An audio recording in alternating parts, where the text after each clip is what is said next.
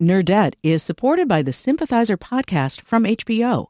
Join host Philip Nguyen in conversation with the cast, crew, and author Viet Thanh Nguyen as they discuss the making of this historic HBO original limited series. Stream new episodes of HBO's The Sympathizer Sundays exclusively on Max, and listen to the Sympathizer podcast wherever you listen to podcasts. Think on your feet for our Fast and Curious 5K, a one-of-a-kind race hosted by WBEZ and the Chicago Sun-Times on Saturday, July 27th at Humboldt Park. More info and early bird registration at wbez.org/events.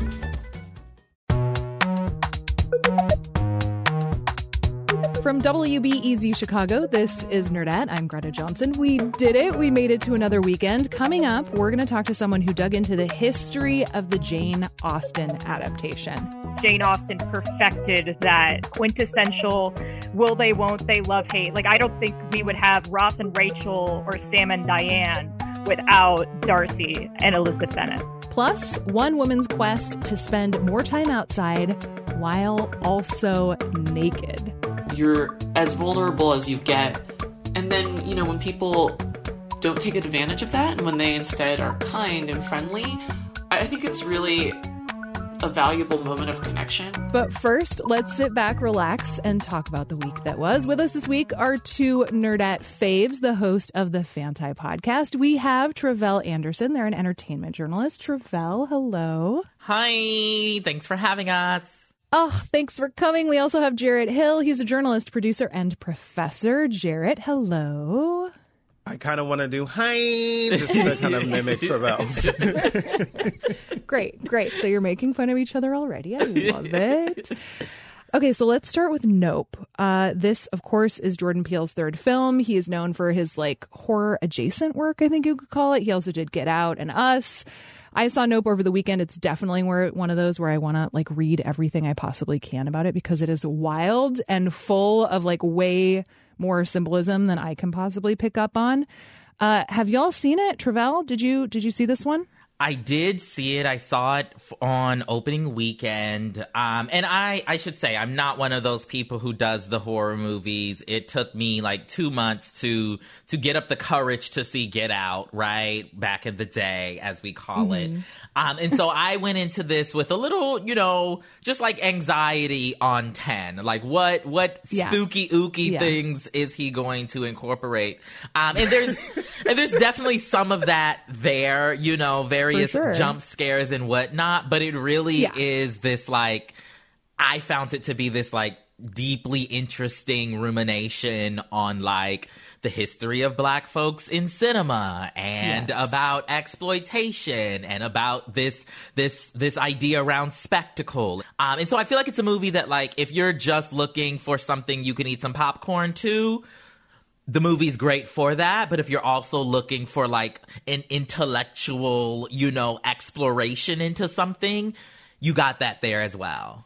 Yeah, this is one where I would definitely recommend seeing it with someone who's good at watching movies so that on the drive home you can be is the monkey thing necessary? And there's just so many different things that you can really unpack with it, which is partly what makes it so fun. I can totally relate to what you're saying, Tre'vell, about not being a horror fan though. I remember sitting in the theater and, all the trailers are for horror movies, which makes sense, right? Because they're this is the genre of the film you're about to see, so these are the other ones you might be interested in. And I just increasing anxiety around all of them. What am I about to watch? This is already so intense. The trailer with the lady almost getting her hand in the dish disposal thing. Do you remember? It was just oh God, what's about to happen?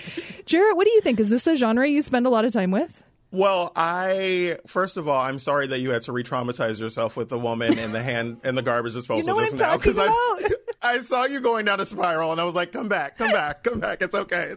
Thank you. I appreciate that, Jarrett. I am not a horror fan in the way that I go see a bunch of horror movies, right? But I do tend to enjoy them when I'm in them, right? I'm oh, this is kind of fun to be a little startled. And so, Nope, I've not ever known what this movie was about. Right? Yes, and I think that's been part of the thing about it is are you going to tell us what it's about? Nope. You gonna give us any kind of real information in the trailer? Nope. You know what I mean? You just gonna show up and watch this movie. And so I don't think I've ever said this in a critique of a film, but like, I didn't get it. And I was thoroughly entertained. Like, I was like, I don't even know what we're talking about here, but like, Keke Palmer is a national treasure. Absolutely. I'm totally wrapped up in this story. I'm not 100% clear what I'm rooting for here, but like, I'm rooting because I'm entertained. And like, and then I started thinking like, if there isn't a point, the point might be that we're always expecting some kind of point from Jordan Peele and he just wanted to do an entertaining movie. Well, yeah, and I think it does have like sort of like big blockbuster like Spielberg vibes, I think, but it's not... It definitely isn't superficial. You know, like there are definitely things happening. I think the question is like whether or not we can figure out what the, you know, it's not like there are no things. It's just like, what are the things and what exactly is there? But I think even just for the sake of seeing Black Cowboys, it was really exciting, you know? Absolutely. Absolutely. And that's one of the interesting parts though, right? Just for the folks who will go see it, there's this recurring, you know, few second clip that plays at the beginning of the movie and through the movie a couple different times. It's a real clip from Edward Muybridge, I believe is how you say his last name, which people credit as being, you know, one of the first moving images. It's a collection of photographs of this Black guy on a horse. We know the name of the horse. Her name is Annie G, but we don't know the name in real life of the Black man on that horse. And this is the beginning of what we consider to be Hollywood, right? And so the movie's a commentary on that in a lot of ways and some other things as well, you know. So, you know, you don't have to get it to be entertained, as Jared has said. But if you do get it, I feel like there's so much other things to chew on as well. Exactly. Okay, so another story that caught our attention is this one about the teenage girl who ended up having to pay almost $2,000 because she accidentally brought half a Subway footlong sandwich on an international flight to Australia and failed to declare it. So I didn't take chicken and I didn't take lettuce. Chicken and lettuce. And that is a nice little $2,664 to be paid in 28 days. I have so many thoughts about this one. Obviously, it's absurd. But again, I mean, Australia is an island. They have to be careful about like living things coming onto this island. What do y'all think? Like, is this, I don't know. I just can't imagine the frustration of spending almost $2,000 on a Subway sandwich. That's devastating. Right, Jarrett? So I'm the word that is like just sitting in the front of my vision is discretion. In that, like, it was at someone's discretion to say, yes, surely this was a mistake. And we're not going to charge you $2,000. And like, this makes me think about how like discretion in lawmaking and legislation is like such an important factor. Because really it becomes someone's discretion, whether they are attorneys general or the city clerk or whomever, right? Like to say like, this is okay. Or like, we understand this was a mistake. We're not going to charge you $2,000 because of half a sandwich, right? It makes me think about that. And it makes me think about how there's a sandwich place here that I grew up here in Los Angeles. Whenever we would come down to LA, Johnny's Pastrami has this pastrami sandwich that my dad loves. And like, I called him the other day and I was like, how much was that sandwich back when you used to come get it? And he was like, oh, it was like $8 or something. I was like, do you know that pastrami sandwich is $22 Oh now? my God. 22. Wow. And I'm like, I don't think it's worth $22. It's like, so $2,000. I don't know. That's a lot. Yeah. It's funny because apparently, you know, Subway got wind of this story, of course, and they sent the girl a gift card for $2,000 to Subway. The disrespect. They could have just they could have sent her $2,000. It does not solve the problem. You know what I mean? Nobody asked for that. See, I want to fight everybody in this situation. I want to fight everybody in this situation. The person whose discretion it was to charge her $2,000 fine for it. I want to fight the Subway executives who thought it was a great idea to send her a gift card to Subway. She probably don't even want no more Subway no more. You know, right? If I had to pay $2,000 for half a sandwich, you think I'm coming back to patronize your business? Come on now. Come on. Oh, you're speaking for us all, Travell. I recently was on Cape Cod, and a lobster roll these days is $35, which is not cheap. Yeah, it is. But guess what? I also recently was in Connecticut and the Berkshires for 2 weeks. Lobster rolls all over the place. And you know what? I'll pay for a good lobster roll. Okay? I'm just saying, you just got the lobster out the water? Oh, yes, I can pay for that. I can pay for that. So speaking of snacks, Klondike, the manufacturer, discontinued the Choco Taco. Jarrett, you're already emotional. So this is, of course, the vanilla chocolate ice cream treat in a taco-shaped cone. People are very upset. Jarrett, tell us how you're feeling, buddy. I'm fine. I can tell. I believe you. Let me tell you, can I make a direct appeal to the people at Klondike? Oh, sure. Yeah. There are many things that I would do to get that Choco Taco back. Like, I love a Choco Taco. We did on our show, just recently we did an episode on fast food, and we talked a little bit about like the nostalgia of some foods. And like Choco Tacos, like my dad loved Choco Tacos when I was a kid and got me eating them. And like, I haven't even had one in a long time now. And so like the idea that they're gone or going, I'm like, I'm feeling away. I do think it would have been nice if they had warned us, because like you, I haven't had one in years. I remember liking it as a kid. It would have been fun to at least have like one last Choco Taco. Would it? Exactly. Would it? Yes. Would it? Y'all haven't thought about a Choco Taco in decades. Okay? Because we were taking them for granted, Travell. Y'all have not thought about this ice cream in a decade. And y'all are acting all, verklempt over it no longer, existing. Come on now. I mean, you are 100% right in all of what you said, right? Yes. I have not thought about Choco Tacos in forever, and I am verklempt about it. Yeah, I mean, Travell, to be defensive about this, you're right. I don't really give a fuck about a Choco Taco, for sure.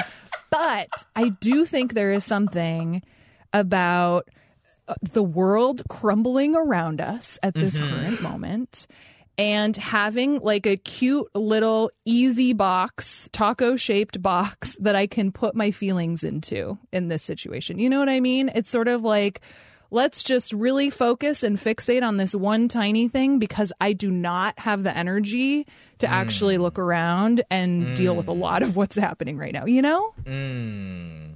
Go ahead, Jared. I see you. You ready to jump in.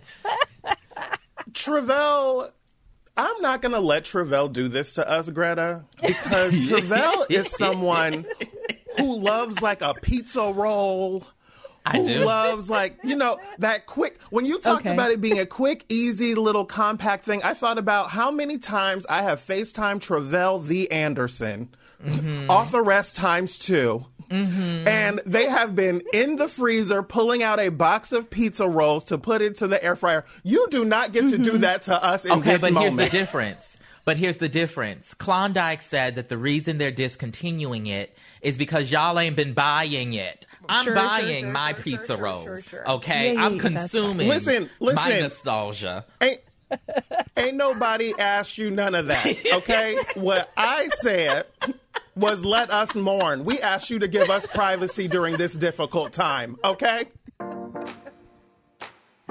Oh my gosh, y'all. I am crying from laughing so hard. This has been so much fun. Thank you both for coming on. You're just my favorites. Thank you. Thank you for having us.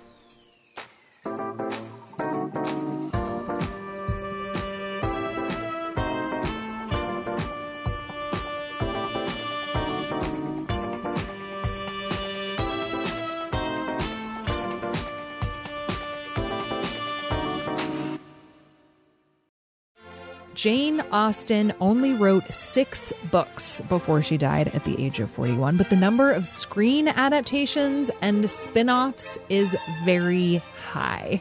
Carrie Whitmer is a freelance entertainment writer who recently took on the excellent task of making a timeline of all the Austen adaptations for Vulture, and she is here to break it down for us. Carrie, hi. Hi. Okay, so let's start with just like Austen's work in general. Like, what do you think makes it so perfect for adaptation?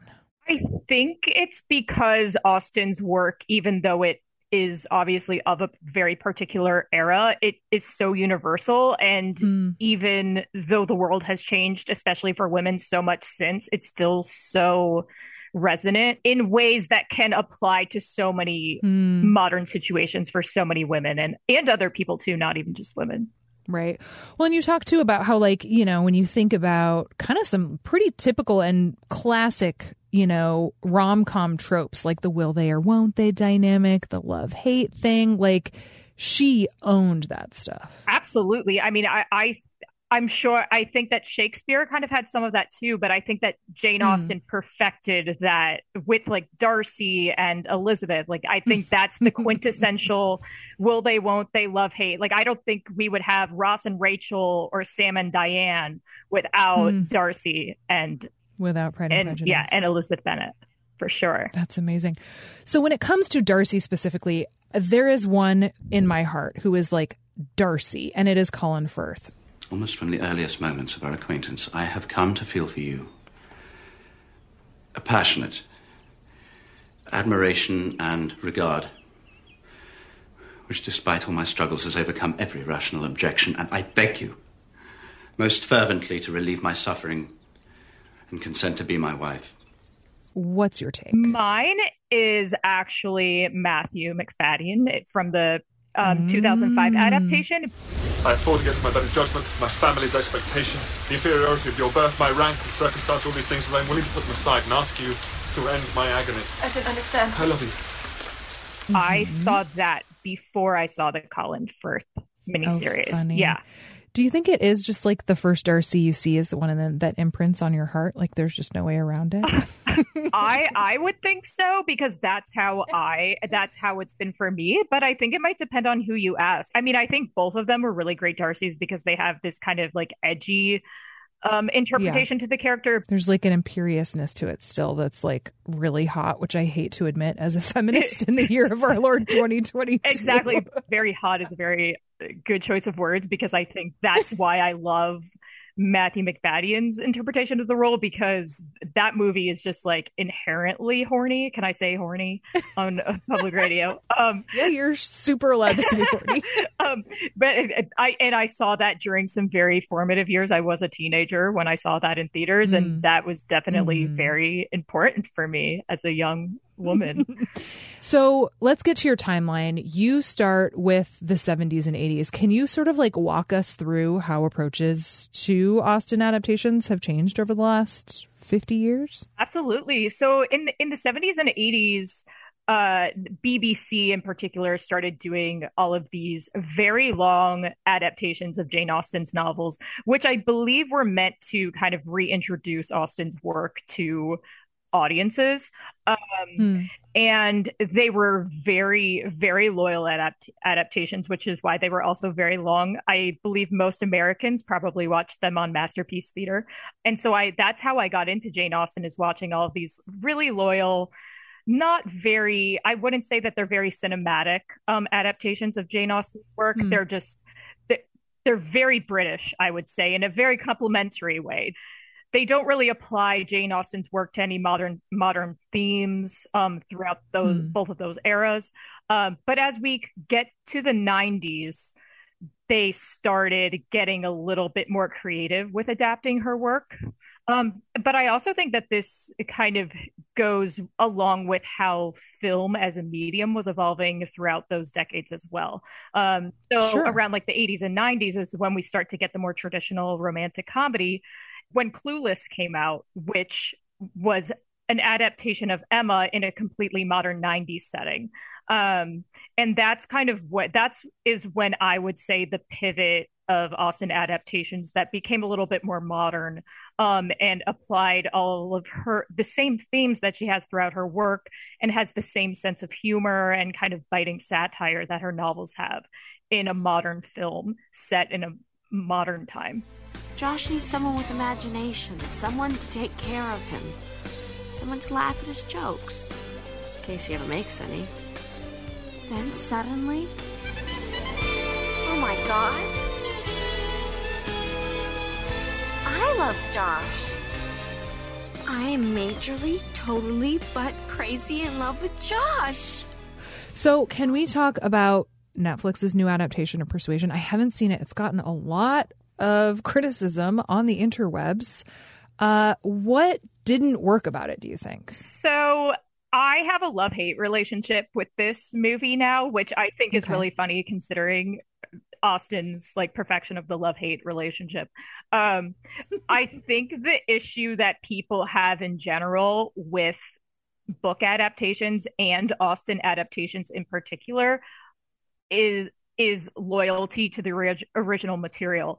And in many cases, you just can't be super loyal to a book as in depth as an Austen novel in a 2-hour or 90-minute movie. And some filmmakers and screenwriters do a good job at killing their darlings when it comes to adapting this work. I believe that Persuasion, in an attempt to try to make it as modern and as edgy as possible, it just completely, from my perspective, and I think a lot of other people's perspective, kind of missed the point of the novel. And I believe Persuasion is her darkest work, and having this like incredibly light, more playful tone, it just didn't feel right. I can't even find the right word. It made me so mad. But I watched it for a second time and decided that it was like actually kind of brilliant in its own weird way. And it felt like a very perfect outlet for Dakota Johnson, who is really, really great with the camera in the movie, even though all of this fourth wall breaking doesn't necessarily work. Like, she's actually pretty good in it. But I think generally it's just, they tried so hard to be like all of these successful Jane Austen adaptations like Clueless, and even 2005's Pride and Prejudice, which is still set in the period but is very modern in its own ways, that it just completely missed the point entirely. Interesting. So to that end, then, why do you think Fire Island worked so well? It definitely didn't take itself too seriously in a great way. No, I mean, I think Fire Island is kind of in the same vein as Clueless, in that it is loyal enough to the source material and to the characters and to the themes that Austen is trying to like bring about in the story, that it works no matter what the setting is. Like, if the bones are there, then it doesn't really matter what the details are. Oh my God, amazing. One thing we kind of glossed over, which I do think is probably very important to highlight, is the zombification of Jane Austen in the 2010s. Starring Lily James. Like, what happened? That is one that I have not seen. I did watch the trailer. I think what happened is that in the 2010s, superhero stuff and franchises, IP took over the film industry, and we kind of lost the rom-com that like Jane Austen kind of started in the 90s. And so you're not seeing that much. And so I honestly think it was probably like, how do we get people to see a Pride and Prejudice adaptation in the 2010s?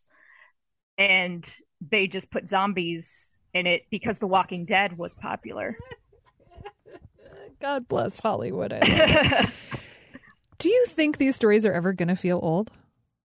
I think the only time they would ever feel old is if the only adaptations that we see in the future are similar to Netflix's Persuasion. Unfortunately, but if we continue to see adaptations that are more in line with Fire Island and Clueless, I think that they will live on. But I think at this point, it's just a matter of is the entertainment industry going to fund those kinds of projects? Hopefully they will. I hope that Fire Island's success overshadows Persuasion's failure. And when you say that, do you mean in terms of diversity and kind of expanding out representation in addition to the freshness of the feel of it? Yeah, absolutely. I think one of the greatest things about Fire Island is that it applied this story into a completely different culture. Yeah. And for me, I mean, I'm a straight white lady and I enjoyed like being exposed to something that I'm not used to. Whereas if it was just like a story about like two straight white people going on a beach vacation and like, you know, it wouldn't have been as interesting. I think applying all of Jane Austen's stories into these different communities that we're not used to seeing on screen is what can keep her legacy going on for sure. Well, Carrie, thank you so much. This was really fun. Yeah, thank you so much for having me. In just a minute, Nerdette producer Anna Bauman talks to Gloria Liu about her recent article titled "One Woman's Wholesome Mission to Get Naked Outside." You heard me. Nerdette is supported by the Sympathizer podcast from HBO. Join host Philip Nguyen in conversation with the cast, crew, and author Viet Thanh Nguyen as they discuss the making of this historic HBO original limited series. Stream new episodes of HBO's The Sympathizer Sundays exclusively on Max, and listen to the Sympathizer podcast wherever you listen to podcasts. Think on your feet for our Fast and Curious 5K, a one-of-a-kind race hosted by WBEZ and the Chicago Sun-Times on Saturday, July 27th at Humboldt Park. More info and early bird registration at wbez.org/events. About a decade ago, Gloria Liu lived through a real-life nightmare. Some friends and I did a backpacking trip out to a hot springs outside of Aspen, and this one was clothing optional. I had gotten this wild hair and convinced everybody that we should get into the hot spring naked. I get up to the hot springs before everybody else do. I take off my clothes and I get in. And then my friends walk up a few minutes after me, and everyone's in their bathing suits, and they get in, and nobody really brings it up. We just kind of make awkward conversation and avoid eye contact. To make matters worse, a couple of older men walked up not long after we got in. They didn't get in. They just sat there in their clothes and they watched. Since that day, Gloria has kept her clothes on, even when the people around her have not. I remember one time I was doing a backcountry ski trip and some friends and I were staying in a hut and they got naked and skied off the roof, and I just watched from the sidelines. And I think that watching from the sidelines feeling was kind of encapsulated how I felt about this experience. Like, it was this experience I saw everybody else having, and these people must have so much confidence. They must be so comfortable in their own skin to do this. I wish I felt that comfortable. As you can tell, Gloria is an avid outdoors person, so she says she really did feel like she was missing out on an important experience. There is an interesting long storied tradition, I guess, of people doing naked things outside. So, for example, I have friends who have mountain biked naked under the full moon. There's a thing called Naked Hiking Day that happens every June on the solstice, where people amble around in the buff. So, for some reason, people who love to be in nature sometimes like to do it without their clothes on. So, like a good athlete, Gloria set up a training plan with one goal in mind: to get naked outside and feel good about it. She wrote about her mission for Outside Magazine, and after some reflection, she says her discomfort with getting naked around others goes much farther back than that one incident in the Colorado hot spring. I think it was not something that I'd ever been exposed to or had any experience in. Like, growing up, my family, my parents are immigrants from Taiwan. They're fairly conservative in terms of, exposing ourselves. And I guess modesty was something my mom raised me with as a value. Since you're in these like very outdoorsy circles of people, do you think there's a double standard around being naked outside for dudes versus women? Yeah, I do think so. I mean, I think a really good example of the double standard is that it's acceptable for men to go running with their shirts off or climb. A lot of men rock climb with their shirts off. I think that's a reflection of a societal double standard, you know? But yeah, I do think that in general, we as a society are just attuned to be more conscious of it when women have less clothes on. Yeah. And, you know, it's interesting because one of the people I spoke to when I was reporting my story was a woman named Jenny Verrocchi, and it's now the second year that they've done this, but she puts on a big naked ski day for women in Colorado. And the first year she did it, she had 22 women show up. This year when she did it, she had 300 women show up for this naked ski. Oh my God. Yeah. And something she said about the experience was just, for women especially, like, we've been taught all our lives to cover up. You should be modest. And I know that attitudes are really different now, but nonetheless, a lot of us were raised with this. So it's especially liberating, I think, for women to take off their clothes in a natural setting, in a non-sexual setting, because you're kind of reclaiming that experience and saying like, hey, like, this is my body and I am choosing what to do with it. And right now it's to take my clothes off. I really liked the conversations you had with the psychologist Keon West at Goldsmiths at the University of London, who found that people who spent time being nude together in non-sexual situations actually reported improved self-esteem and life satisfaction. And I just thought that was so fascinating. Yeah, I loved learning that. And that was interesting because I experienced that too. So I went to a clothing optional hot spring resort. I saw all these different body types, you know, like people who are round, people who are tall, people who are thin, people who are old, people who are young. And it really made me think like, wow, there's so many different ways for our bodies to be attractive, you know, like I really thought like all these bodies are all beautiful in their own way. And again, in a non-sexual way, even though they all look so different. And it was funny. I actually remember after spending the day at the hot springs, I went back to the cabin we were staying at and I saw my own body in the mirror and it looked more beautiful to me. It was really kind of a profound experience. Yeah, I definitely feel that in my own life. Like I went to a Korean bath here in Chicago recently called cool. King Spots, like kind of a big deal. And yeah, it's just like all of these people in a pool, all ages. And I haven't been naked around other people in so long, especially after like during the pandemic. And my friend turned to me and was just like, bodies are just so beautiful and they're so weird too.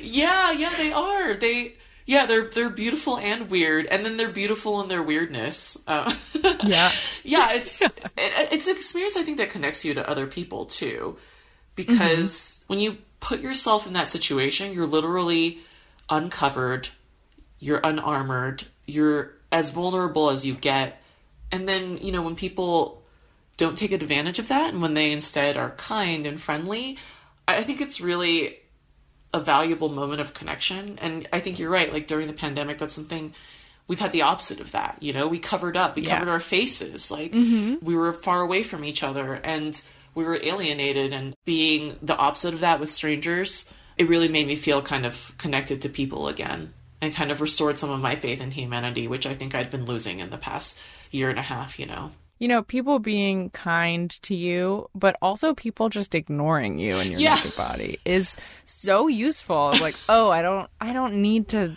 think about this and like focus so much on what I assume people are thinking about my body.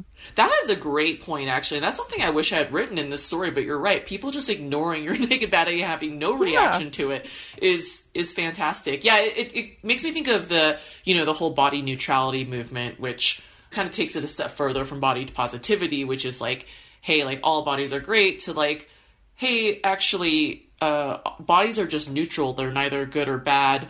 And actually thinking about them in that way is very healthy. And it's just like, hey, my body is my body. Right. It does amazing things. It does gross things sometimes.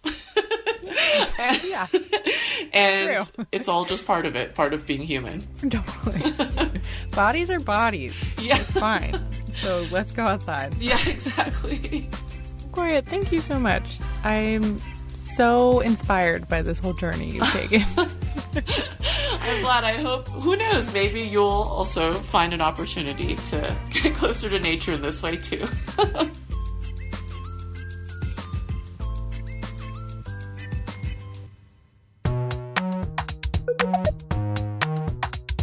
All right, that's it for this week. Thanks for listening. We will be back next week with another episode. And in the meantime, you can keep in touch with me and Anna and other Nerdette listeners in our Facebook group. It's super fun. It's called Nerdette Headquarters. And you can join if you go to facebook.com/groups/NerdetteHQ. Our newsletter is built by the delightful Maggie Sivit. The show is produced by me and Anna Bauman. And our executive producer is Brendan Banaszak. We will see you next week. Nerdette is supported by the Sympathizer podcast from HBO. Join host Philip Nguyen in conversation with the cast, crew, and author Viet Thanh Nguyen as they discuss the making of this historic HBO original limited series. Stream new episodes of HBO's The Sympathizer Sundays exclusively on Max, and listen to the Sympathizer podcast wherever you listen to podcasts.